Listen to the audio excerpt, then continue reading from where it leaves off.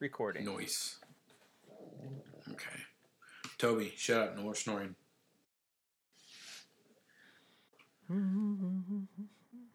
Okay, you done humming? Because I was going to throw it in here. Okay. Yeah, you're good.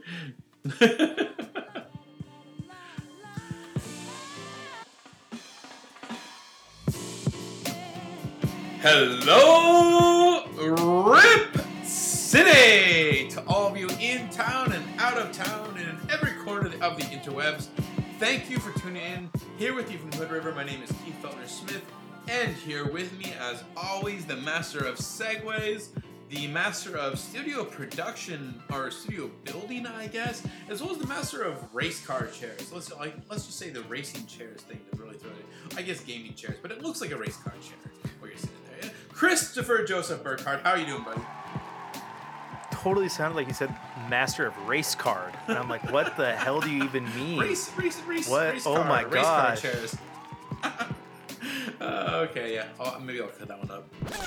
Yeah. I'm just saying, like, it's like you've got this blue light going in your room over there, but you have this nice yellow bumblebee chair that stands out behind you. So it's Hey, it's a race car chair. people can't see because we're on a podcast, but the mood lighting is going up. I told you that I want to get the video component of this. I've been telling you this since I first joined this pod in like October, September, wherever the heck it was.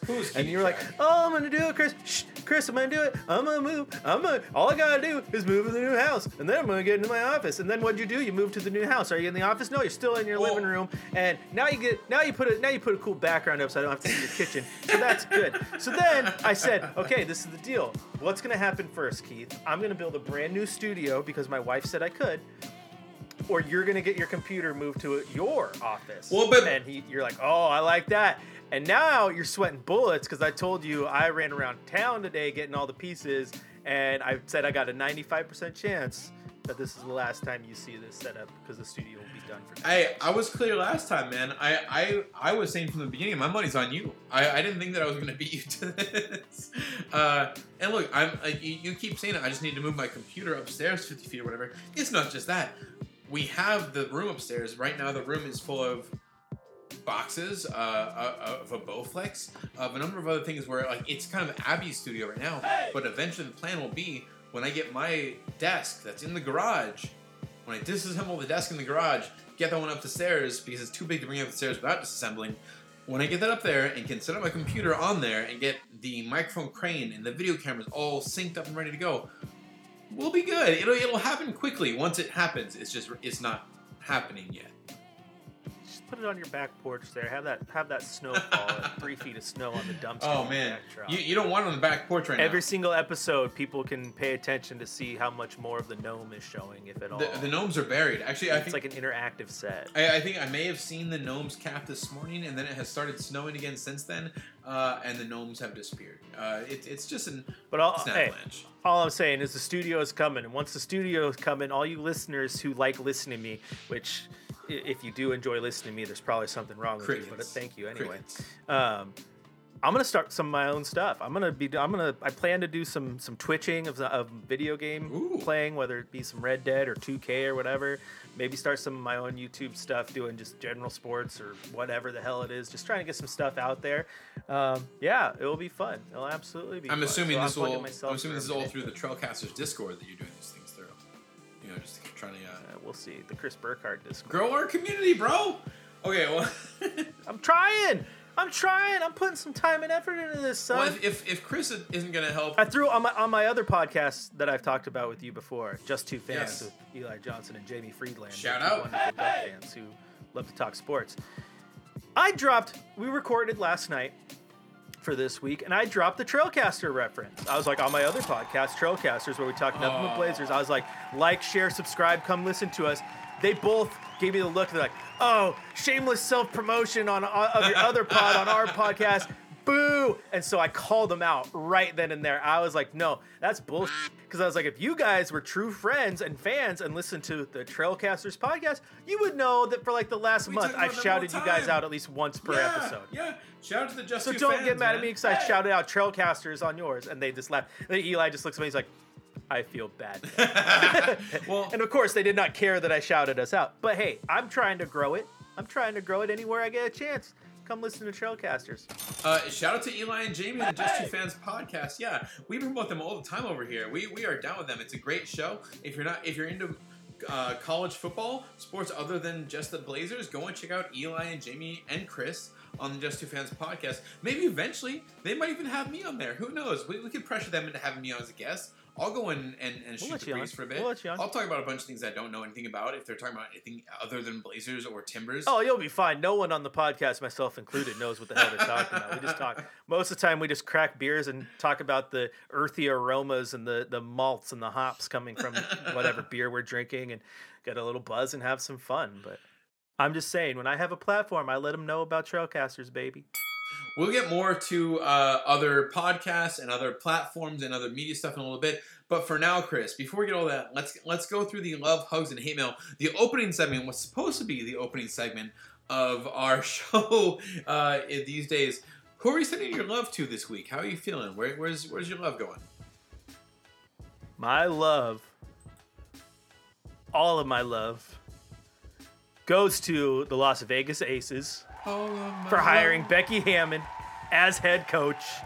Much deserved. Nice one. However, I really wish she would have gone to New York so that she could have gone back to the team she played for and paired with Sabrina Ionescu. That would have been a freaking amazing pairing between coach and player. But so good for her. So good. It's really cool to see her get a chance. A little disappointing. You might have been the one that pointed this out on Twitter, but multiple people did. That I saw that Becky Hammon said that that she has interviewed for head coaching jobs in the NBA, and the biggest hang-up was that she had no experience as a head coach. And then Portland went and hired a guy who had no experience as a head coach. So it's just like the standard is obviously set as to what they're looking for. They're looking for a man. Yeah. Which is freaking horse. Like I personally don't think Becky Hammon should have been the hire for Portland. I was in the camp of Mike D'Antoni. And that's okay. I honestly thought he would have been really, really good. But to discount any of the work Becky Hammon has done as an assistant under Greg Popovich, and to go with the people tell her, oh, it's just because you don't have experience as a head coach. Like, Ime Udoka didn't have experience as a head coach. He got a job. Chauncey Billups didn't have experience as a head coach. He got a job. And you know what's going to happen next is 3, 4, 5 years from now, she's going to get an interview with the NBA, and then they're going to be like, oh, well, yeah, we see that you have some head coaching experience, but you haven't coached in the NBA at all for 5 years now. You spent the last 5 years at it'd be really helpful if you took an assistant job. Like, it's just like, it's stupid. It's stupid. It's horrible. Good on the WNBA, though, for getting her chance. And honestly, it's huge. I think it's huge for the WNBA when it just comes to cross-promotion a little bit, because the WNBA has been trying the last couple of years really, really hard to get the NBA to really back it and get behind it. And the players, LeBron James's, Chris Paul's, right? Damian Lillard's, the players who have showed up to these WNBA games have showed a ton of support, have obviously helped that. But there's also a huge camp of fans who love Becky Hammon and don't necessarily watch as much WNBA because the amount of free time that you have is limited, and they love the NBA, so that's what they're watching. But I think there's just going to be a lot of people who are just going to cross over now. Like, we were fans of Becky Hammon. I want to see what she does in Las Vegas, and I'm personally going to be one of them. Like, I'm excited to see what she does with them. Yeah. Man, they're already a good team, and she's a great coach. So that's where all my love is going, man. Straight to the Aces and Becky Hammon. Let's go Aces. Yeah, Liz Cambage, they've got a great team down there. Becky Hammon is only going to help. She's a quality coach. Could have been an NBA coach. Maybe one day will be. But yeah, let's see how she does with the Aces. That's going to be a fun season to watch. I like it. My love this week is going to the NBA. Someone in particular. Someone close to home. I'm a little surprised it didn't get taken with the first pick over on your end with the love. Anthony Simons, man. How can you not love what he just did the other night? We're going to talk more about his game against the Hawks in a minute. But he is the youngest player the Blazers have ever had that scored 35 points. That was like in 2019. Now he is also the youngest player the Blazers ever had to score 40 points. Really just coming around. He had a really poor December, but to see him start 2022 this way, it felt good. Can he claim the ant now after a game like that? Can he go back to Minnesota and say, "Hey, no. look at me. I am the ant." No, now." you're right. No. I'm not for it, man. He's Anthony Simons, not Anthony Simons. So if we're either calling him Anth or we're calling him Penny. I'm going Penny Simons. Penny Simons had a career high 43. Was it 43 points the other night? He had 43 points. Against the Hawks, and Penny Simons, real shining player for the Blazers right now. Penny Simons is. Where's your hugs going, Chris? My hugs, and to be fair, my love was going to go to Ant until I pivoted to Becky Hammond because I was like, yeah, cheers to Becky. Can't both give it to Ant because I knew you were going to give it to him. My hugs are going to the snowstorm that was. Aw, you were so nice. I loved you.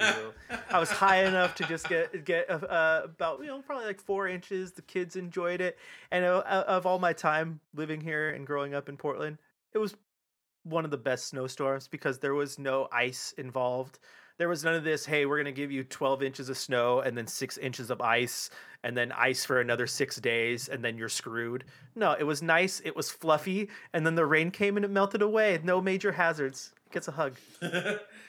That's very sweet. That's very nice of you. I hope you noticed that this is the first week in like the last 4 that I haven't gone snow for my love. I thought that was worth something. I'm trying to be fresh here. I'm trying to mix it up. Gave Anthony Simon some credit. My hug this week though, it's kind of personal. Maybe a little more of an adult audience perspective here, but we'll try and keep it clean. My dog Q. About a year and 8 months old, I think is about where we're at right now. No, yeah, somewhere around there. He got fixed. He lost his. Okay, fine. It's not so clean, but he's been. This dog romps. This dog has been loving the snow. He's a complete just mushing snow dog going around in like 2 or so feet deep snow that we've had here in Hood River. But yeah, he finally got fixed the other day. We've been meaning to do it for a while, and finally found the time to get it done after he's kind of had his growing. And yeah, he doesn't get to play outside anymore for the next 10 days. I feel bad for the guy, so hugs going to Q. I'm probably gonna have to censor a lot of that, or just for hugs taste. Away, baby. Hugs away. How about your hate mail? I got no hate this week. What? All love. No hate at all? New year, new me. Oh, man. New year, new me. No hate. Just a little bit of disgruntled, time management issues on Keith Feltner Smith's end. But I didn't want to hate it. He's a sensitive guy. Didn't want to get him upset. But no hate today. No hate today. No, actually, new year, new me. The New Year's resolution already over. There is some hate.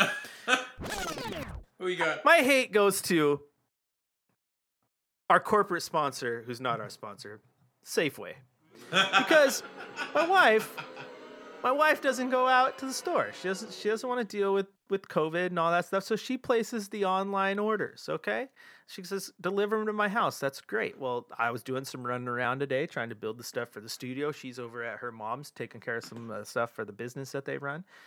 Then she calls me and she's like, how close are you to home? I'm like, probably like 10 minutes. Why? And she's like, Safeway guy's at the house and he won't deliver the food unless someone is there. And I'm like, can you just tell him it's okay? She's like, I told him it's okay to leave it on the porch, but he won't do it. He says that they can't. And I go, well, that's weird because we've showed up after doing some errands before and had the groceries on our porch. So they obviously can. Also, they said they're going to deliver it between 1 and 5. I'm sorry. I'm not sorry. It's like dealing with Comcast cable, right? Like, we'll be there sometime between noon today and Thursday. Like, dude, I'm not putting my life on hold because you can't give me a window. Just drop the stuff off. We'll be good to go. Like, especially if I gave you the okay, right? So she's like, I'll be there. I was like, I'll be there in 10, 15 minutes. So Danielle, that's what she tells the delivery person there. And I was 15 minutes I was there at the house. I pull up. And he's trying to reload the stuff back into the truck, and he just looks at me. First off, he's blocking my driveway, so I got to park in the road. And he's like, he doesn't even say hi or anything. He just points to my house. He's like, "Is that your house?" I'm like, "Yeah." He's like, "Okay." I walk over to grab bags to help him. He doesn't even look at me. Grabs all the bags he can in one hand just to prove a point. Angrily walks all the way up my driveway, throws them on the porch, and I'm like, hey man, thanks. And he's like, "Meh." And why? Like, Oh my pissed god. at me. Pissed at me. Like, I'm sorry that you can't just leave the stuff on the porch like every other delivery driver in the freaking world, especially when the person who placed the order called you and said, hey, it's okay to leave it on my porch. God. Like, I'm giving you the okay. And I always hate when people go to well, it's our policy. Bullshit. It's your policy because every other delivery person has left it on the porch. Like, it's not your policy. Like, and if it is, not everyone else is following it. I don't know what's going on. But dude, if I ask you to deliver something and then I say, yeah, you can leave it on the porch, leave it on the porch. Like, annoying. And then act all disgruntled because like you had to wait an extra 10 minutes. Like, here's the thing. Like I said earlier, if you told me you're going to deliver between 1 and 5, I'm not putting my life on hold for 5 hours. If you're going to tell me you're going to be there at 2, and I'll make sure I'm there at 2 o'clock. Right. But I'm not putting my life on hold just so I can get some Eggo waffles, bro. Yeah. I could expand so much. I'm 100% with you on this rant. We could probably just do a whole pod on Safeway and their policies or their lack of policies. The way they say, oh, we can't really enforce that kind of thing. I'm like, oh, really? Because I can go to the Safeway 20 minutes down the road, and they do. They'll enforce it, but you don't. I didn't even put 2 and 2 together that your story from earlier involved Safeway. The story that's not on the pod at the moment.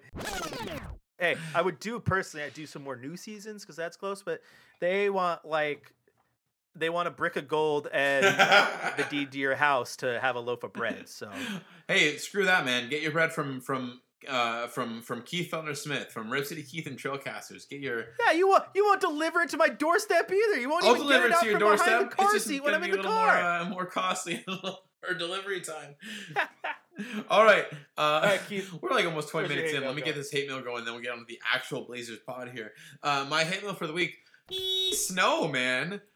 Snow, Jesus! Like I've had a lot of fun in the snow the last couple weeks, but this is just getting crazy. I've never lived here. I've never lived anywhere that snowed this much. I've never lived at it snowed 2 feet in 24 hours the other day, and I thought that was a lot, and apparently it was a lot. It's not average around here or anything, but it's just kept going, man. And then today I'm out there trying to dig our car out of the snow that was dug out the day before. And people are driving by like I don't exist. They're driving by and just like literally a wave of slush going up and over me. It's like, do you not see a person here with a bright yellow shovel trying to dig their car out? No sympathy, no slowing down to 20 miles an hour or something like that. But yeah, I'm ready for spring. I'm ready to get on with this. All these weeks and weeks of love, and here you are turning your back on it. All Snow ever did was love you, Keith. Not anymore, man. My Snow loved the dog, and now he can't even play in the snow. He's got to stay inside for the next 10 days.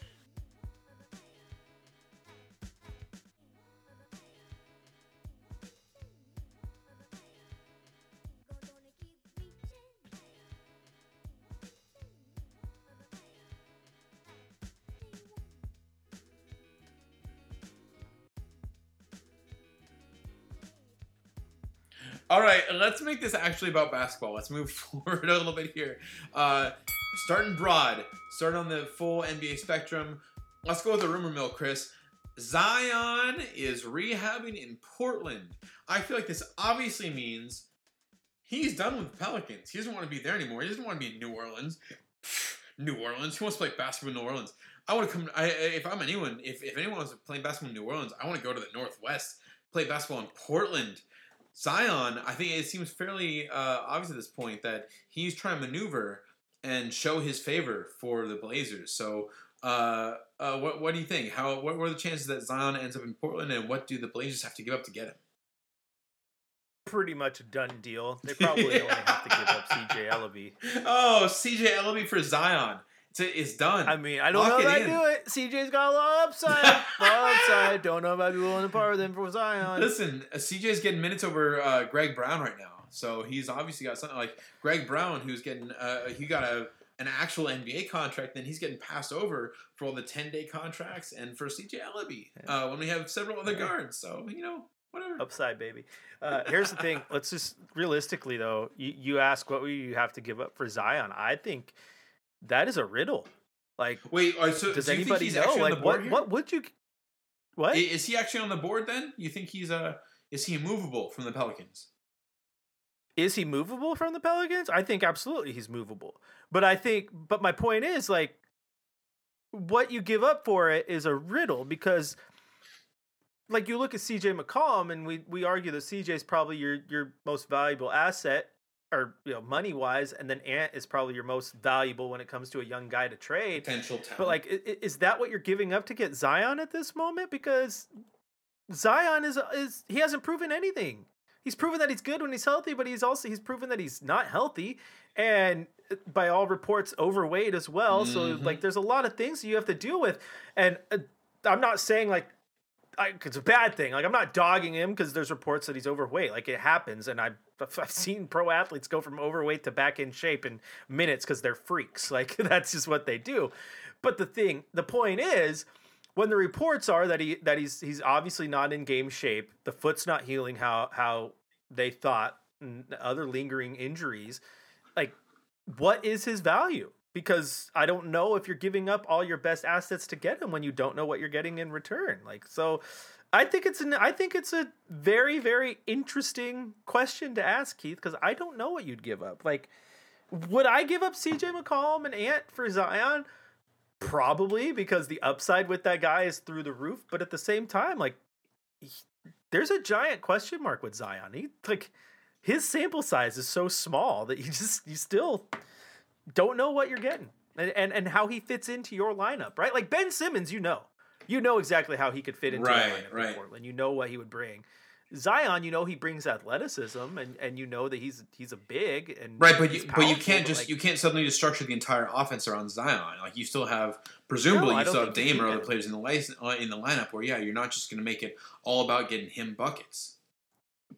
I mean, I would love Zion, the what comes with them and the upside, but he'd be fun to watch, man. Yeah, he'd be a lot of fun to watch. Yeah. I just think like I said, like I just think that, like, what would you give up for Zion? Like, that is a riddle, because that that at his best he's worth your best assets, but as a damaged good at the moment, what is he worth? Like, yeah, that's an inch. Obviously, hasn't played a game this season yet. Only played 24 games his rookie year and 61 games last year. So he's played in 3 seasons now in the NBA. He's played 85 games. That's the Greg Oden trajectory. Yeah, that really is. What I mean? Yeah. So it's actually very, very similar to Greg Oden's performance for the first couple seasons.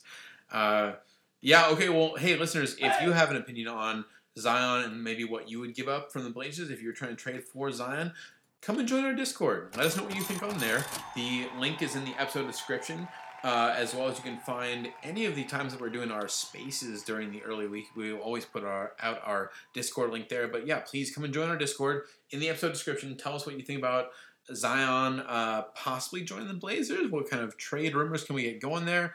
Let's go from the on-court additions like Zion to the theoretical on-court additions like Zion to the actual additions in the coaching staff.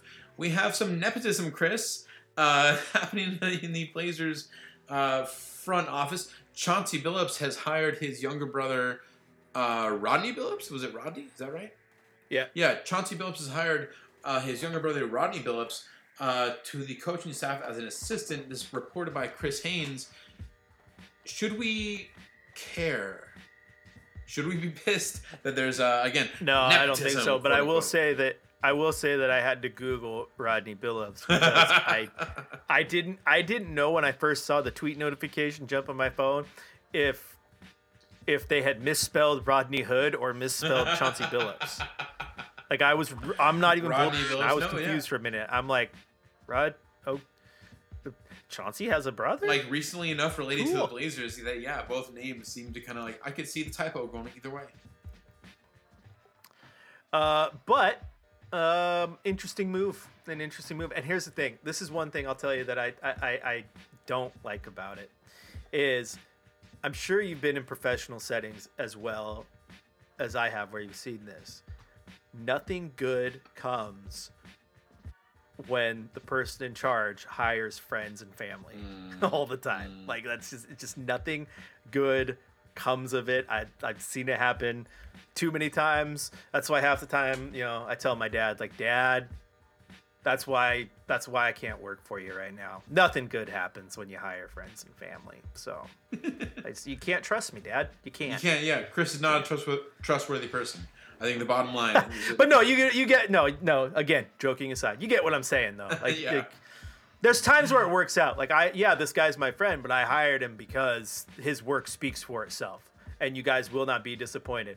Guy comes in and you're not disappointed, right? This one, when you have to Google the guy to make sure they even spelled his name right, and then go, his coaching prowess is what? Like his NBA experience is what? His expertise is what? Yep. That just screams to me of Chauncey Billups. Had someone who needed a job and a little extra oomph, and he gave him that little extra oomph and said, all right, I got a spot for you, which is cool. I mean, here's the thing. Like, I'm not completely dogging it, because if I were in a position of power right, yeah. and I could help my brother better his career, I'm probably going to give my brother a chance. And we've talked about this before. Give him a chance. Like, I'm just saying, I don't know anything about Rodney Billups. And like, I don't know if it's good or not. We've talked about this before, where it's good to support the people that you can kind of like, kind of like the whole rising tide idea. If you work with someone else, if you're kind of coming up together and you can help bring someone else into a new opportunity, that's a huge thing. You, Chris, you helped me when I had you back as a guest on this fledgling podcast. You helped me kind of finagle that into a job in the real actual industry of NBA basketball, NBC Sports.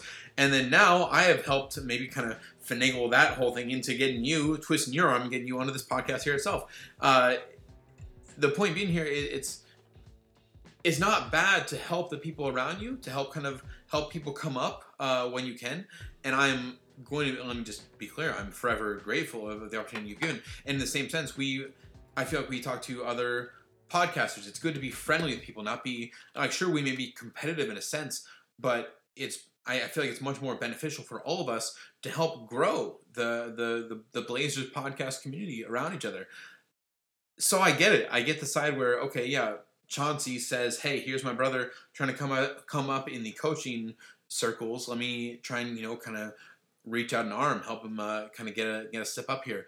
But is it helping the Blazers is maybe the real question that fans are going to be more concerned about than whether or not it's helping Chauncey's younger brother. We'll see.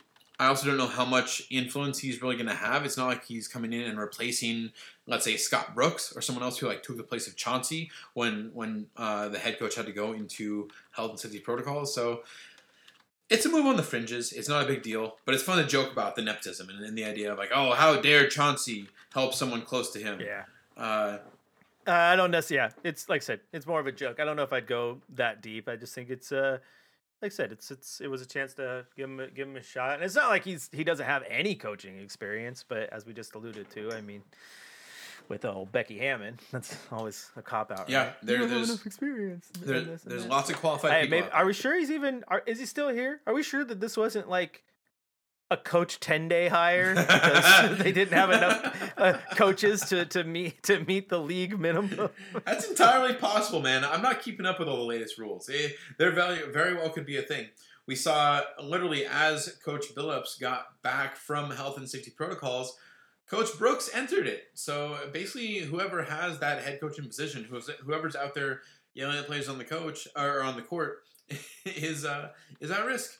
Yeah, it doesn't really hurt anything, Keith. That's the point. I mean, it like you were saying a second ago. It's not like he's, jumping in and he's ahead of Scott Brooks or anything. Like he's just on the staff and he's there to help. And yeah, I don't necessarily see a problem with it. Yeah, he's not taking over for Roy Rogers or anything. Yeah, he's good. I'm good with it. Fun fact though, I just typed it in just to look first randomly, and Nate Tibbetts' Blazer page is still active. So if you type in Nate Tibbetts in Google, it sends you to there is still the webpage that says associate head coach Nate Tibbetts really? On the Blazer page. But then I tried to go to the Terry Stotts page. Nope, that one is. Oh. let's move forward by talking about the past a little bit here. We had a Spaces last night before the game against the Hawks. We discussed on Spaces, really good conversation on there with a number of other friends. Shout out to Alex from Unbiased Pod. Hey! We had some buddies in there from the Busted Bucket podcast. Hey! I believe Dia joined us at one point. Many other friends who I'm now suddenly forgetting names because I'm no good at this stuff. I don't think we saw Rocky, but he's the Twitter Spaces legend that I feel like he's always with us there, even if he's not in the conversation. Anyway, we discussed a number of things. One of the topics that came up, CJ McCollum and his minutes and his return to the Blazers. One thing that I had not really thought about, Chris, that came up on Spaces, is it possible that CJ is maybe, I don't want to say delaying, but maybe not pushing for the quick return because of A, COVID and kind of the health scenario with the league right now, B, the Blazers maybe being about to go on the road, and C, most importantly, CJ is expecting his the birth of his child. And I can imagine, as someone pointed out in Spaces, I believe it was Catherine, shout out to her, pointing out that McCollum probably doesn't want to be on the road when his kid's born. He probably doesn't want to be any sort of health and safety protocols, unable to be around the birth of his child or supporting his wife at that point. So maybe he's just not super motivated to come back immediately. Does this kind of add up to you? I mean, there's obviously a lot of factors. I mean, if she were anywhere close, I could understand where he's going to waste his time a little bit and make sure that all gets in line. I mean, I don't know if you want to come back for one game and then leave again because your wife is giving birth. You don't want to be on the road because I think the last thing you want to do in this circumstance is get on a plane, because at that point, I mean, you're not getting on the charter, so you're going to have to fly commercial to get back. So I don't want to get on a plane with all the protocols in place right now and then have to run the risk of testing positive and not even being able to, get into the hospital and be by your wife's side during the moment and all that. So yeah, I could see that. I also think there's probably slow play in this a little bit because with the COVID outbreak currently going on in the league and CJ recovering from an injury to the lungs, I mean, this disease attacks the lungs. So this virus attacks the lungs. So I think there's probably some slow play there. I think it's just overall the smart play. I think just playing it safe, making sure he's 100% and ready to go. And you never know. Maybe they're just playing it a little slow as well. Maybe it's a tipping of their hand that they're going into tank mode and just aren't fully going into tank mode. But yeah, there's a lot at play there, but I wouldn't be surprised if he's slow playing a little bit, Keith. And honestly, do what you got to do. Take care of the family first. Like as I said on Spaces, the last thing that I want him to deal with during what should be a joyous moment is all the social media tryhards who think that there's no excuse for a player missing a game and it's the most unmanly thing to do to leave your team behind to go see the birth of your first child. And to anyone who wants to be on that hill, kindly leave and make sure the door is closed behind you. It's awful. It's awful, dude. Like, I'm there sorry. There are more important things out there. Even if I were a pro athlete, the teams are cool. But guess what? When I retire, I'm still going to have my kids. They're there forever. They're mine. Like, dude, far more important than any basketball game. It does not matter to me. And I will never, ever, ever, ever, ever, ever, ever fault an athlete for missing a game to see the birth of their child. Similarly to this, but maybe a little less intense, but not only a little less. We talked a lot last night on Spaces about how social media has had an effect on journalism and kind of I know this is kind of a hard pivot here, but just the idea, I think there is a relation here as far as we're talking about how maybe social media and kind of the fan perspective and the ability for the anonymous fan to just kind of shout out at players when they're maybe doing something that beyond the sport itself. Here in a similar way, social media, the effect it's had on journalism, how it has kind of changed the way players interact with journalists, the way fans kind of expect things of players and journalists as well. We're seeing this kind of come to light most recently in this weird beef that has gone on between Damian Lillard and Jason Quick. There was some post-game the other night where Dame is basically giving Quick one word or short answers for the most part, and then giving normal answers to other reporters. Eventually, one reporter asked him, "Hey, is something going on? What's bothering you?" And he kind of had a bit to say about, again, this is just paraphrasing, but essentially putting it on Quick, without saying Jason Quick, but putting it on reporters like Quick, that finally here we are going through a hard spot and you don't have our back. Versus when maybe, I think Dame kind of, again, paraphrasing, Dame said something about when reporters have maybe gone through a harder spot or haven't had much to do, Dame isn't on them in the same way. It's interesting. I think we can kind of relate to what Dame is saying, but also, Chris, like you and I talked about pre-show here, Jason Quick is doing his job. He wasn't necessarily doing anything wrong. He wasn't trying to call out Dame in ways, but there's this weird tension, I think, that has kind of been exacerbated by social media, by this the way that everything is seen. Everything is kind of maybe viewed in a different way, or at the very least, everything is viewed by someone close to Dame, and then they can go and talk to Dame and report, "Hey, so and so said this about you," and how does that come back? What do you think about this? How do you feel being a little, maybe with more of a direct perspective on the journalism side of things? Your account of the press conference reminds me of a couple years ago in OKC, where there was the reporter that Russell Westbrook just beefed with. Yeah. He was giving short answers the entire press conference, and someone like the reporter was like, "Is there something wrong? Like, you having a bad day? Like, why are you so angry?" He's like, "Nope, I just don't like you." Like, okay, that's a little intense. I can't speak too much to the situation. Like, I don't know what's going on between them being, Jason and Dame. But social media, as you said, has completely changed the game because, players can go out there now and players can directly interact with fans and media and tell their story and switch the narrative to what they want it to be. You go out there and you send out a tweet that says, snake in the grass or whatever it was. Like, that wasn't happening in the year 2000. That wasn't happening in 1995. Right. There was no social media. If there was a beef, these things were handled behind the scenes and taken care of. As I told you, I mean, there was situations where, like, I have written an article before and Terry Stotts didn't like my angle and Terry Stotts didn't have social. So it's like, after practice, it's like, didn't agree with the article you wrote. It's like, oh, of course, I'm like a deer in the headlights. He's saying this to your face. Coach. He's saying it like up in front to you. Yeah. Okay, coach, I'm sorry. Yeah. But at the same time, he's like, I respect it. I get why you did it. Like, I've had him say that heard coaches say that to reporters before. Like, I don't agree with it. I get why you wrote it. Like, it's fair. Like, it's a fair opinion, but I don't agree with it. Like, so that happens. The thing that bothers me a little bit when a player goes and tries to attack a member of the media, and attack is a strong word. I do not think that Dame is attacking anyone. I think Dame was venting his frustration and directing that frustration at the person that I think he was giving him that frustration, if that makes sense. What bothers me is I think there's a fine line.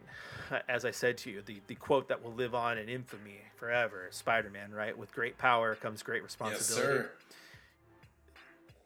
Unless you're a journalist, unless you're breaking news that someone is doing something off the rails. And I'm not attaching this to Dame in any way. But unless you're the reporter that breaks like that Ray Rice is in a domestic abuse case, right? Unless you're doing something like that, there's nothing that you can write that's going to tarnish a player's image, right? Or hurt his career. There's nothing that I can ever say, right, Keith, that would ever hurt Damian Lillard. Right. I could say to you right now on this pod that I think Damian Lillard needs to be traded tomorrow. Doesn't change anything about Dame. Right. I can tell you that Dame is not top 10 in Blazer history. Doesn't change anything about his legacy. It's not an even playing field I also don't believe that. Yeah. Doesn't change anything. Right. If anything, people are going to tell me I'm crazy, but they're still going to love Dame. But Dame has the power to obliterate people. Right. Any athlete could probably ruin a journalist's career in the modern day, because they can take a beef to social and then down talk someone on social and just make them look like a fool. So it's with great power comes great responsibility. Absolutely. Now, all that being said, I think that this little thing that went on, I think this is, honest to God, it's much ado about nothing. It's not as if the boat's rocking. It's not as if someone's trying to poke holes in the ship so that it sinks and now everyone's beefing. I think this is honest to God, and I've seen it so many times. It's just par for the course. The amount of times that a player and or a coach beef with a reporter at any given moment would probably blow people's minds if they knew how often it really happens. It's just the thing, dude. These people are all adults. At the end of the day, they take care of it. They take care of it. I've seen it happen before, where a athlete takes offense to an article that was written or something that was said on social, voices their displeasure with it on social, just like Dame did, and then the next time they see each other in person, it's like, hey, you got a minute? I don't want to do an interview. I just want to hash out what's going on. Like, apologies all around. Let's just and boom, it's right back to that working relationship. It's water under the bridge, but they just had to go through that quick little moment to get all the stuff off their chest. And I honestly just think that's what's going on right now. Much ado about nothing. But as I said, fandom, short for fanatic, right? They're going to side with the player no matter what. That's what you do. You go to bat for him. He's your guy, right? So again, much ado about nothing. And it's fun fodder. It's a good story because we need something to talk about with how poor the team's been playing. But to me, as an athlete, again, you're completely free to go do what you want. But to me, Keith, unless that report or what they're saying is taking unnecessary digs at your character and who you are off the court and who you are as a person, it's just no sweat. Like if I say that you should be traded, or the Blazers should consider this, or person should probably look into retiring, or he's not as whatever I say about your game, it is what it is. If I'm not calling you out on a personal level, I don't know if there's that much to take offense to. Yeah, I think that's fair. And hey, for anyone that wants to look up the old reference, it was Barry Trammell. I'm not sure if that's how to say the last name, but Barry Trammell and Russell Westbrook back in, I think, 2017 or something like that was the... it's Trammell. Trammell. Barry Trammell. Barry Trammell. Who, to his credit, knew for an entire year plus that Russell Wilson was only giving him one-word answers. Yeah. And still asked... I say it every time, I'm sorry. Russell Westbrook was only giving him one-word answers and continued to ask questions every single day. Yeah. He was doing his job. And he was definitely getting unfairly treated by a player who was having a very personal, emotional response to someone who was trying to do their job just in a way that maybe didn't run with the player smoothly enough. But I've seen it in different markets and different sports where you have seen athletes and reporters beef. Like Barry Trammell didn't ever go personal. He was just, he did something that made Russell Westbrook mad. But I've seen it before where the reporters are taking it to a level that it shouldn't go to, that it goes beyond. Yeah, definitely. This player is no longer a fit here and blah, blah, blah. And like you take your little personal beef and put it in writing. Yeah. And then fans see that, and then players take offense. So it does happen. It shouldn't happen, and I don't think it's happening now in Portland. I haven't seen it happen in my time here. But I mean, I think there was people who took offense because I think that players felt that way back in the Jailblazer era, right? Like people were just kind of taking it to the off the court and to personal stuff, and I've seen it happen where I've seen reporters say things and do things. You're like, what the? Where it becomes like a personal vendetta, doing, dude? Like there's like a personal mission here. It's so unprofessional. Yeah, and there's differences. Like the guys who are at the games right now, like the beat reporters, like they're reporters. They're not characters. Like they're like. Skip Bayless says some outlandish stuff too, but Skip Bayless is a character. He's a character player. Like, yeah, he plays Stephen A. Smith profile. says some crazy stuff. Stephen A. Smith is a character. Yeah, he plays a Like personality. those guys are Yeah, they're characters. Like, it's no different than like a radio personality. Like, they're characters and they're playing this role and they're having fun with it and doing stuff because it gets ratings and it gets people talking. But yeah, I've seen it. Like I said, I've seen it happen where it goes off the rails and becomes ugly. And the PR teams usually do a good job trying to put that fire out as quick as they can. But yeah, for any journalist who takes it beyond that, man, it's just it's unhealthy. I don't think it's a good headspace to be in as a professional. Anyone. Yeah. Like if you're just trying to find ways to take an anger out or a vendetta out on someone, it's just weird. Like, you and I have talked on this podcast before, and you get up in arms because you hate when I bring up how I do think that there's a reason that Portland could look into trading Dame at some point. But I'm not saying it needs to happen tomorrow. I'm not saying it's plan A. I'm saying it's plan at the bottom of the list, however long that list is, but you have to plan for it, because if you don't plan for it and then it comes to a point where it needs to happen, you're screwed because you didn't plan for it. But at the same time, I'm not going to it's saying that Dame needs to be traded. I'm not discounting the fact that he's probably at this point the second greatest Blazer to ever wear the jersey. He's probably the greatest Blazer when it comes to connecting with the fan base on an incredible level. To a level that almost supersedes basketball. Like Dame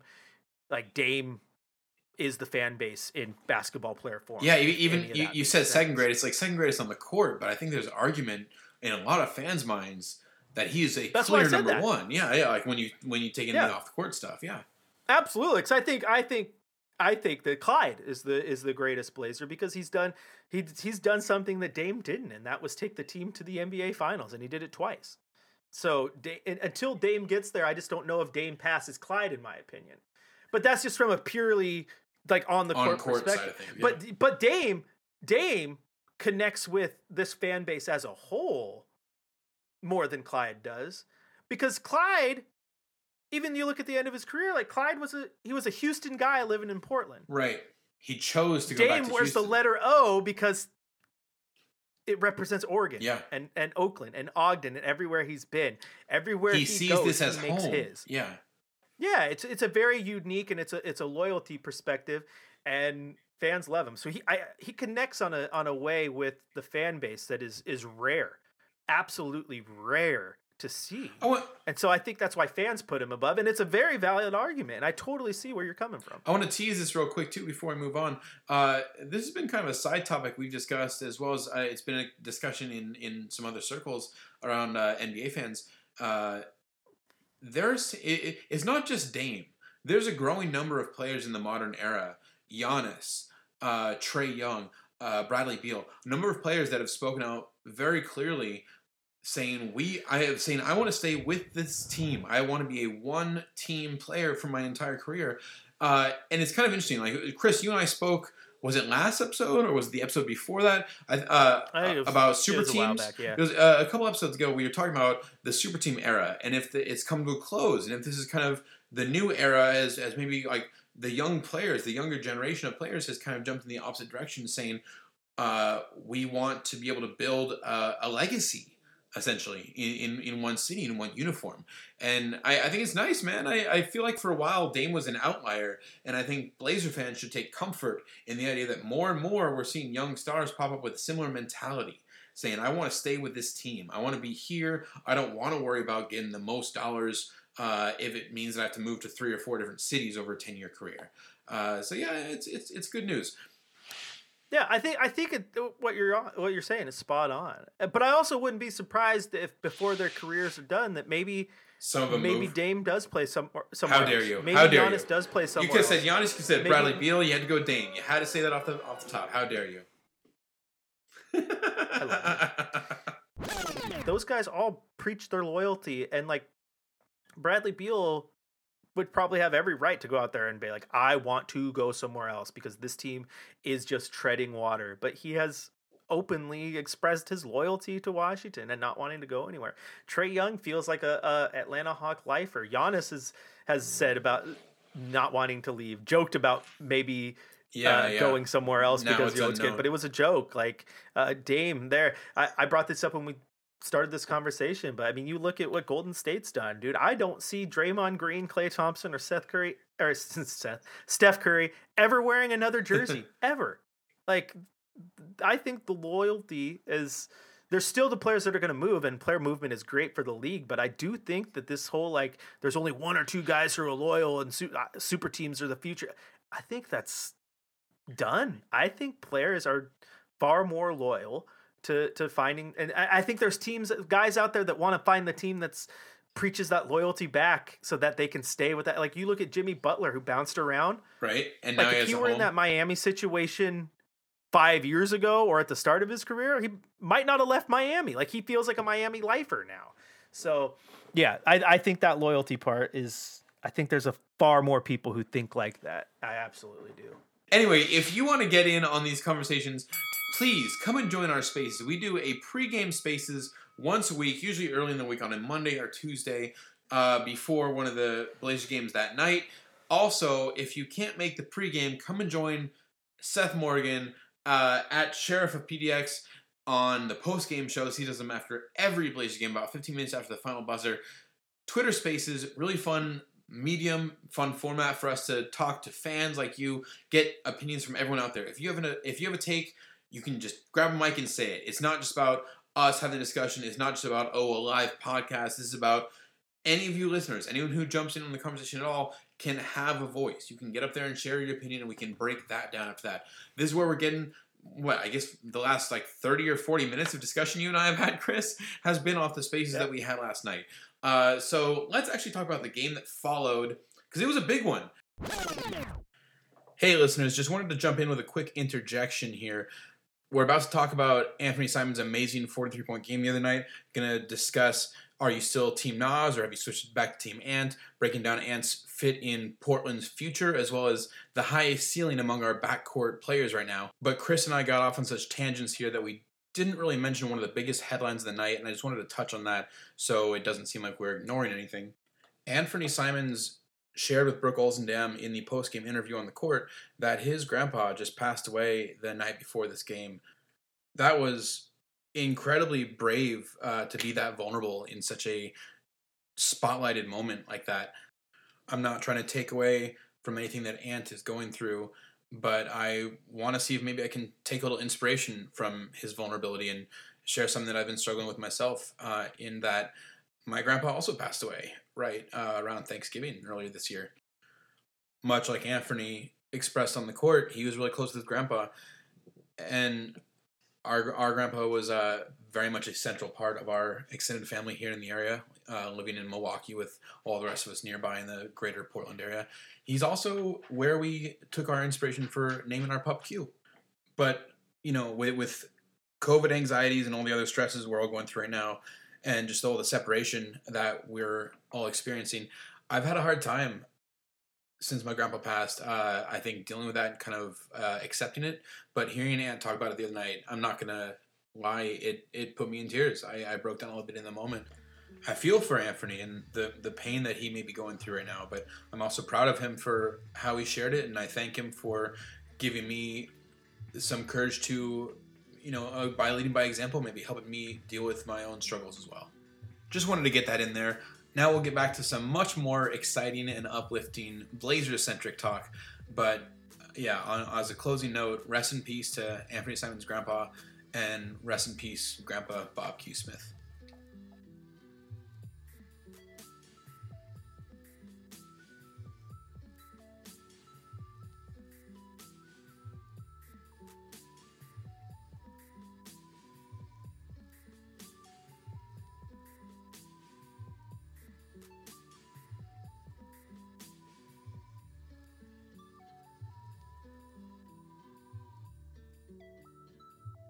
Anthony Simons. This is basically the Anthony Simons game.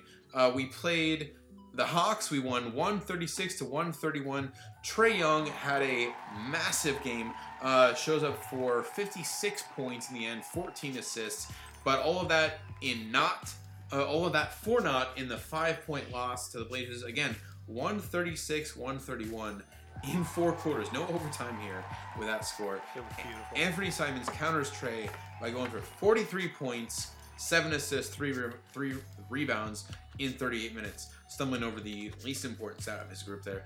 But again, like I mentioned in the Love Hugs and Hate Mail earlier, Anthony, youngest Blazer to ever score 35 points. Now also, that was in 2019, now also the youngest Blazer to score 40 plus points this year. I believe he's 22 years old. So technically he is still younger than Damian was when Lillard started his career with the Blazers. If not younger, he's just about there. But yeah, it is wild. He and Anthony Simons and Nas are like 3 years into their NBA career, and Dame would just now be starting. He would be getting drafted like this season. That's crazy. Does this change, Chris? Does this change your position on Team Ant versus Team Nas? If Blazers could only keep one, if we could only have one guy going forward and had to move one of these guys in all the upcoming trade drama that's about to happen between now and February 10th, or whenever the trade deadline is, you still Team Nas? 100%. 100% Nas. 100%. One 43-point game does not change that. I think that you got to make sure you don't, look at things with a recency bias, so to speak, and go, oh, well, his last game was really good, he's the one to keep. I think that in general, I think a lot of teams are seeing these performances from Ant, and it's enhancing his already high trade value, in my opinion, just because a lot of players want a guard like him with that athleticism. Portland has 2 of them. They can afford to get rid of him if they need to. Maybe you can get something for him back and still keep CJ McCollum and still make your team better. Or maybe you don't get rid of him at all. Maybe you get rid of CJ and keep Nas and Ant, which would be a great situation for Portland. But if you had to lose one of those young guys, Keith, I look at Ant and I see a guy who can go out there and get you buckets. He's gonna score. He's proven that since day one, that he has that athleticism and that ability to go score, and it's really coming around strong this season. But what else do you see? Do you see a strong defender? Do you see a strong rebounder? Do you see all these other things that you want from that guard? No, I see a guy who's kind of built in the exact same mold as CJ McCollum, but with like a little bit of a leaner frame and more athletic ability behind it. Like he's far more explosive than CJ McCollum is, right? And a little bit quicker. With Nas, I see a guy who's also coming around offensively, probably a little bit faster than a lot of people anticipated, because his shot looked very poor his rookie season. He's put a lot of work in there. So the offensive side is coming, but he's also getting you those rebounds. He's getting you blocks. He's getting you assists. He's getting you steals. Like he's having games where he's filling up the stat sheet and doing a lot of little things and the things that aren't showing up on that box score. So, and for years and years and years, Keith, all Portland has argued about, whether it be Neil Olshey talking about his roster or fans complaining about what they wanted done with the roster, there was one common crossroad there, and it always came back to a 3-and-D wing, right? 3-and-D wing, yeah. A guy who could hit your threes, score from the wing, but would play defense too. And you're getting that with Nasir Little. The conversation has never, ever, ever been, we need a scoring guard. We need a scoring guard. So as good as Anthony Simons is showing right now, one of those players is showing that he can fill everything you've wanted in that position for the last 5-6 years. The other is a scoring guard. Right. One is everything you need. One is something you haven't even contemplated needing. It's not James came into town. It's not even just everything you need. So that should make it a non-debatable topic to me.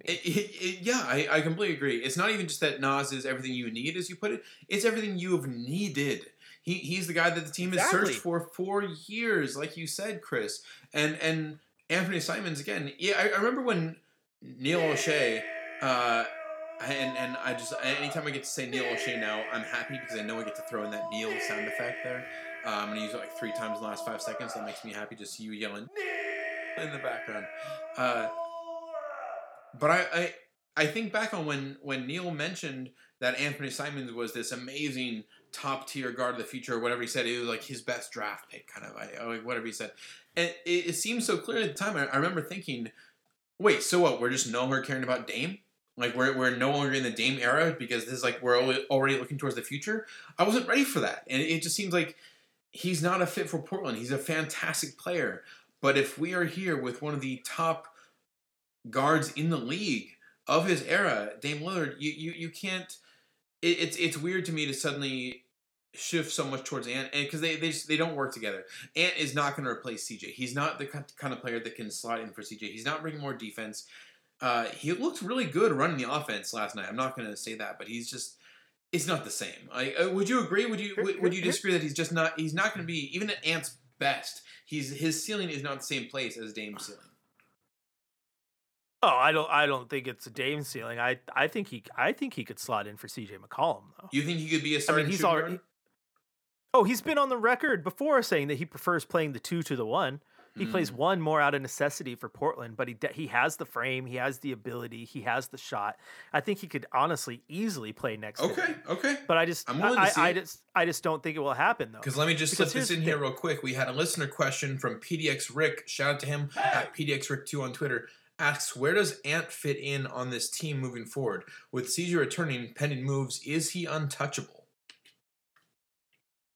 Here's the thing. When you look at the roster logically, Keith, to me the only sense it makes to keep Ant is if you're going full blown restart and getting rid of Dame and CJ. Right. Which I just don't see happening. Right. I think CJ is the guy you're trying to get out just because of the money, and his talent is going to get you something in return. Because the logical point, and we've said this forever, the logical move is to move on from CJ and start Norm at the 2, especially if you get that wing in return, right? I think the Blazers are far better when Norm is at the 2, and he's proven, I think, that he plays better there. He has with CJ out, right? So that's the move you want to make. But if you traded Dame and got a wing in return, hypothetically, I think your best course of action would be to move CJ to point guard and still start Norm at the 2. How dare you? Right? And so no matter what you do in those 2 situations, it looks like Ant is a bench guy. Yeah, he's not getting a starting spot either way. And at that point, you have to try to get something in return, Keith, because he's going to command big money. And if he goes and hits the free agent market, you're going to get nothing in return for him. Right. Because there's going to be a team that probably offers Ant between 15 to 20 mil. Because they're like, oh, this guy's going to be able to go score me 20 points a game, and he's going to kill it, dude. Like, I mean, Gary Trent got 15. And I think Ant is going to prove that he can be a more consistent and a better scorer. And I think a lot of teams are going to want to pay for that. I think obviously Gary is a horse on the defensive end. But not great, but good defensively. But I think Ant's the better offensive player, and that's going to command big money. And Portland, even if they have, he's a restricted free agent, they can match. Do you think I'm going to go match 15 mil, 20 mil for my backup guard? Right. Like, I don't think that's what you do. It doesn't, again, because then you're stuck. Even if you get rid of CJ, you're stuck right back where you were with all of your money lumped in on Dame, Norm, and Ant, 3 guards, and you're going to have 70 plus mil lumped in on all of them, right? So you just can't do it logically. So Ant, to me, has to be mad trade bait because you got to be able to get a guy in return for him before it gets to a situation where he's gone and you're screwed because you can't afford to pay him to keep him and someone else gets him for nothing. And the good news of this is that Ant has a game like this, and all it's going to do is raise that value. It's only going to make it easier for him to be appealing to another team. They're going to see a player that, yeah, he could be a starting shooting guard for someone. He could run an offense too. You saw that really crisp, clean bounce pass that he had. I think it was like even a crossover kind of bounce pass across the court in the win, and it felt good, man. I think Ant has shown a lot of his value, but I'm with you. He's just not going to be. He's not in position to have a starting spot for the Blazers, whether it's the 1 or the 2 guard. And to be clear for fans too, next year we're looking at a qualifying offer. He's under contract this year for just under $4 million.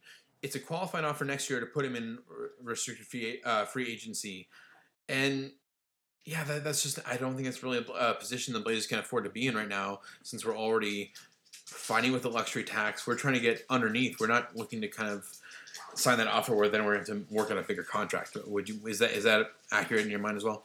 So as you talk about qualifying offer, yeah. So they offer that to him, but he still would have almost a $12 million cap hold if they offer him the qualifying offer, which just hurts him in free agency. Yeah, we don't have the room. So we don't have the room for that.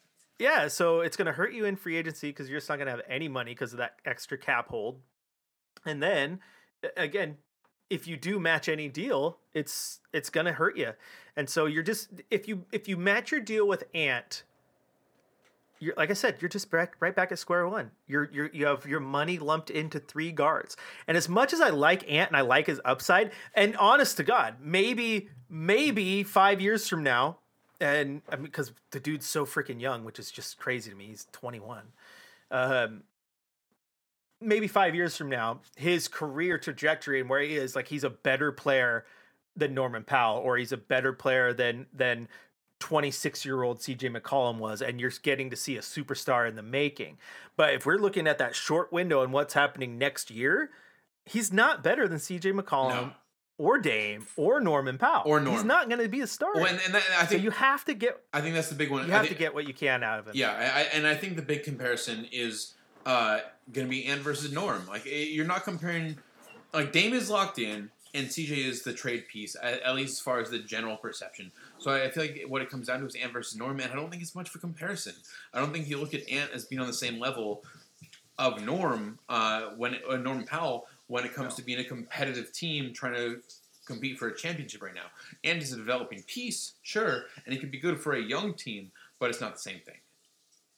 I think Blazer fan needs to come to terms with the fact that I think there's still a legitimate chance that Anthony Simons becomes a star. Yeah.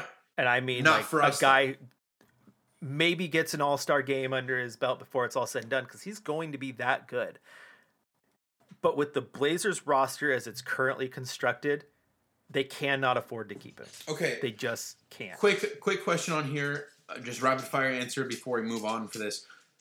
Who has the higher ceiling between Anthony Simons, CJ McCollum, or Norman Powell? Like who would have, like, because you what made me think of this is you mentioned Anthony would have an all-star game under his belt when it's all said and done. CJ has yet to have an all-star game. I don't think Norman does either. I'm positive Norman Powell doesn't have an all-star game either. So who has a higher ceiling? Because I feel like right now we're both saying CJ and Norman better players, better fit for the Blazers at the very least. But would you put Ant as the better player overall? No, I still think it's CJ McCollum. It's CJ. But CJ McCollum not making an all-star game is not because of CJ McCollum's talent. It's more of a circumstance. If CJ McCollum were in the Eastern Conference, he would have made an all-star game by now. Right. Like, he has competed for the guard position his entire career, getting votes with Steph Curry, Damian Lillard getting votes at the same time, Klay Thompson getting votes, James Harden getting votes. Like, all the best point guards and shooting guards were in the West for such a long stretch.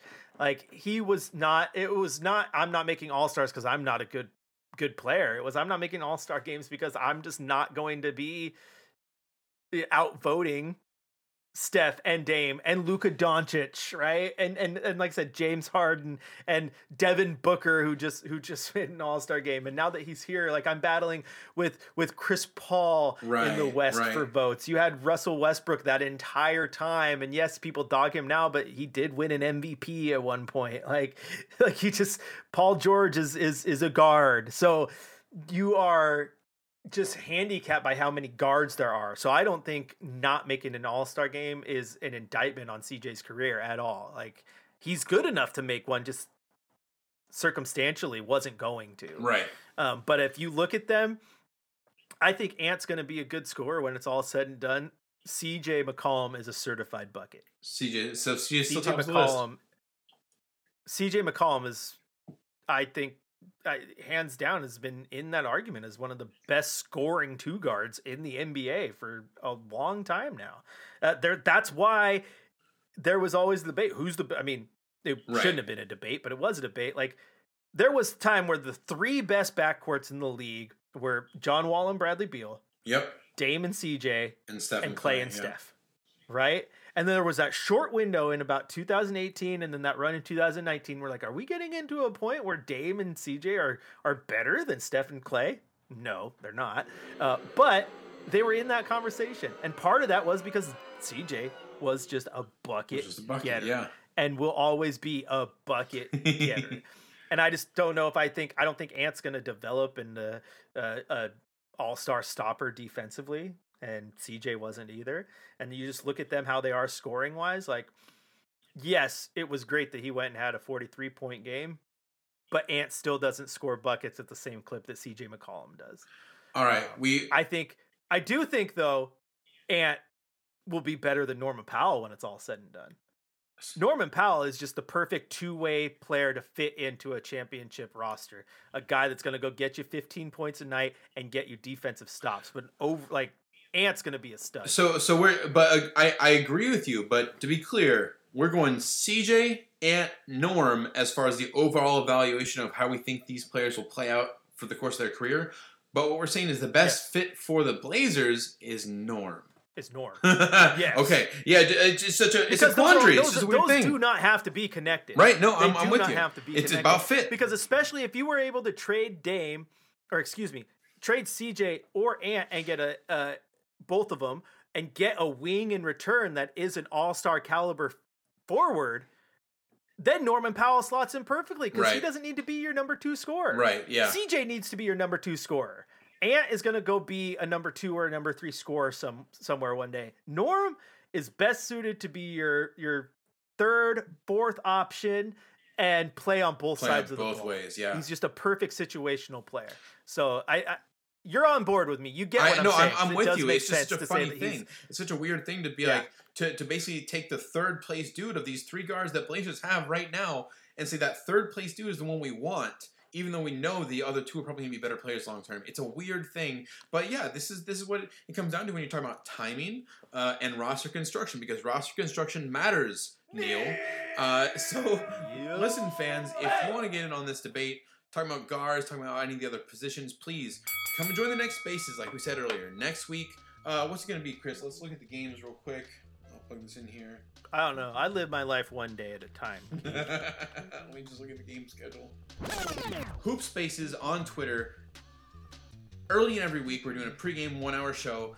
This next week is going to be Monday before the Nets game. So we're talking 6 p.m. on Hoop Spaces, on Twitter Spaces. Come and join us for a live conversation where the idea is, fans, you guys share your opinion. You let us know what you're thinking about it. It's not just us talking back and forth. It's hearing from you. So then we can take your opinion the next day and rehash it into our own podcast. Beyond that, please come and join our Discord as well. In the same sense, if you want to come debate Ant versus Norm versus Dame, if you want to talk about bigs, if you want to talk about upcoming games, if you want to have live chats during the games, joke around after the wins and losses, and eventually take part in live episodes that Chris and I are doing through Discord, come and join our Discord server. The link is in the episode description. That's really all the housekeeping I got to do. Chris, we have one final topic I want to touch on, but we're already pretty good in overtime, so maybe we save this one for more of a deep dive next week. But we had another listener question from Brandon McIntyre at Brandon McIntyre on Twitter. I'd love to see more of what we saw last night. Dame go get healthy and let the young Bucks get some reps, and we'll give it a go next year. Wouldn't it be awesome to see what Ant, Nas, Norm, and company could do? Sure, we'd lose a lot, but we'd get a high pick, and they'd be fun to watch. Dame. There's a big question around whether Dame will rest and get surgery, if the team can tank, if we're throwing away this season, if it's about time to make that decision that it's just not worth trying to compete this year. We need to wait till it's better for the Blazers to wait till the roster is healthy. I say all this because we had an update from Sean Highkin the other night saying he talked to Chauncey Billups about if there's been any talk of shutting down Damian Lillard for any extended period since the ab injury seems to not be improving. He got a cortisone shot. He came back and played well for a couple games, but then you could tell it didn't really stick. He was still having trouble. So Sean Highkin relays that Billups says they're going to have a meeting soon, putting all heads together, quote unquote. And Sean says this is presumably Dame, Billups, and Cronin to talk it through. Sean Highkin then follows up saying more Chauncey on the potential of shutting Dame down. Quote, I think that's probably going to be the route that we go if he doesn't get some kind of relief there, unquote. So from Sean Highkin, from Chauncey Billups, it seems more and more likely that we are looking at Dame getting shut down for the season, which would indicate the Blazers realize we don't have a chance to compete. They're hoping to maybe improve their draft stock a little bit, since our draft pick is only ours if we get really bad, to put it simply. But we can break this down more next episode, but just as far as kind of the surface thing, what this would mean, if Dame gets shut down, we're going to see more of Ant, more of Nas, more of kind of these young guys that we can maybe hope to, see what kind of trade value some of them would have, what kind of value they would have, others would have for the team. CJ McCollum coming back from his injury eventually. You would hope that he gets some good run as well, maybe ups his trade value. Is there anything I'm missing here, Chris? How does this change your perspective on the season going forward? How do you think fans should feel about the idea that, they're basically saying if I don't think anyone has any illusions that if Dame gets shut down, we're not competing for a playoff spot, much less maybe even a play-in spot. Well, I'm never team tank. I don't like it. Yeah, not at all. Just because I think the goal should be to win. But I am team shut Dame down if you need to. Yeah. Because with the way the team has played already this year, it's obvious that the roster needs tweaking. And as it's currently constructed, they're not going to go deep anyway. As it's currently constructed, even though I still believe they're a playoff caliber team, they're just not getting there. Yep. And if you continue to roll Dame out for 3 games and then sit him for 2 and then roll him out for 2 and sit him for 4, it's just not healthy. So I am pro shut Dame down and get him healthy. And then at the same time, like you were saying, do what you need to do. Get the run out of the young guys. Get a big run out of CJ McCollum. And maybe increase their trade values and get something in return at the end of it. And maybe you get a good draft pick. Maybe you still make the playoffs when it's all said and done, and then Chicago gets your pick and it doesn't even matter anyway, because the chance of hitting big when you're drafting at 16 or 17 ain't, it's hard anyway. But to continue to roll Dame out and risk injury is just stupidity, because it's obvious that this is a lingering thing. Yeah. Which I think should raise flags, because Dame has played with this injury for years, and it's really never got to a point where he's had to rest for 3 or 4 games and then be reevaluated multiple times. So just let it get healthy. Let him take the surgery if that's the course that you need to do, and let everyone else run. And who knows, man? This team, like everyone else, I mean, they were decimated by COVID, but who says that once everyone's out of protocols and that CJ McCollum comes back, that this team still can't put it together and make a run to the playoffs? Because they're still a good team. There's like talent, with CJ McCollum and a healthy Nance and a healthy Rocco and a healthy Norm and a healthy Ant and a healthy Nas and a healthy Nurk and a healthy Zeller. Like they're still a good team. And so maybe they still get into that play in. And meanwhile, Nas ends the season as a stud starter and he's averaging 20 and 10, and you're just having fun. Like, you're just having fun. You're just having fun watching it, But if you change that, if you pivot to that right now, Keith, and you allow the fan to pivot with it and to understand what's coming, I think that the fan would get a much more enjoyable experience for the rest of the season. And that's just it. Yeah, because if I'm gonna go into a game knowing, hey, I'm just gonna get a chance to see Ant and Nas and CJ run the show and have a little bit of fun, win or lose, whatever, but we know what the goal here is. It's an easier pill to swallow, right? Well, and let me just compare to the game the other night against the Hawks. We knew Dame and CJ were both sitting out that game. We knew Trae Young was in. We knew on paper the Blazers were not in a good spot. But yeah, it wasn't like we were just seeing a bunch of players we weren't familiar with. You're seeing Ant, you're seeing Nas, you're seeing Norm, Nurk. You're seeing a lot of these guys play, put in minutes, guys you've cheered for, guys you want to root for. But without Dame and CJ, there was still this kind of mentality of just go out and get this one. Just go play well for this game. And it was nice to watch, man. It was exciting. And yeah, so if Dame's got to get shut down, I'm not against it. I don't think it's the worst thing for his health long term. And I do think when you talk about the Blazers and the roster construction issues we've had this year, it's probably just the best strategic move. It's probably just the right thing to do. So anyway, as far as all this goes, Dame is listed as missing at least the next 3 games, and then he'll undergo further evaluation on the abdominal injury. So that means the next 3 games being the Heat, the Cavaliers, and the Kings. Then after that, we've got the Nets coming up on the following Monday. We will have the pregame spaces for that one. Please come and join us. Followed by the Nuggets, Wizards, and Magic. So I don't really know when they bring Dame back for any of that. We'll see how the evaluations go. But like we're saying, Chris, it might be that we don't see a whole lot of Dame going forward. It might be more of a season for the young guys and just kind of maybe trying to build on something for next year. And I don't necessarily think that's a bad thing. Yeah. Well, if anything, it maximizes next year. It keeps that window open rather than hurting Dame more and closing it. So I'm in favor. Exactly. Having Dame's window extended in Portland is the priority here, and I don't think you do that by To be clear, as I said, I'm still not pro tank. Right. I would much rather say, hey, we're shutting Dame down and we're going to let the young guys rather than playing all the G League guys and purposely trying to play bad. We're just going to let the young guys go out there and kill it. And if we get it to the playoffs, we get it to the playoffs. But we're going to go out there. The goal is going to be to win games. We just won't have Dame for a few months. We're just going to have fun. Sorry, I'm cutting you off. Let Ant, Norm, Nas, and Nurk come in and run the show. Let Nance do his work. Let's have some good basketball for it. Eventually you get CJ back. You could win games. That's not a bad roster overall when you look at Ant, CJ, Norm, Nas, Nurk, and Nance. It's a lot of N's in there. But I think we got a lot of W's that could be possible. Oh, how about that? A little transition. I don't think it's a bad team to watch overall. I think you get a lot of athleticism. You get a lot of hustle. A lot of guys that want to win games.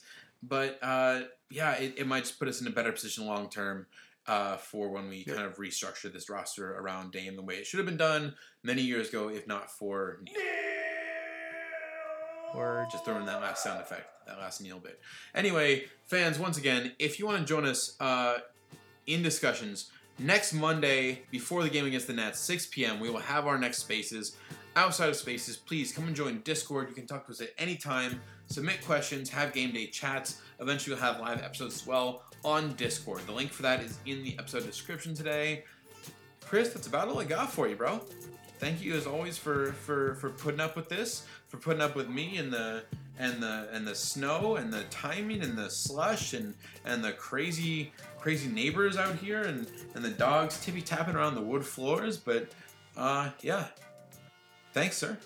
You better get on the ball. My studio's gonna be done, and you're still gonna be in your living room, bro. See, I didn't even mention the studio. I was trying to leave that part out of it, but you're not wrong about that either. I'll get there. Like I said, my money's on you. You'll get there first, but I'll follow along eventually. In closing, your honorable listeners, that's it. That's our show. Thank you, Chris Burkhart. Thank you, Odar, for the fat beats, and thank you, listeners, for a great listening.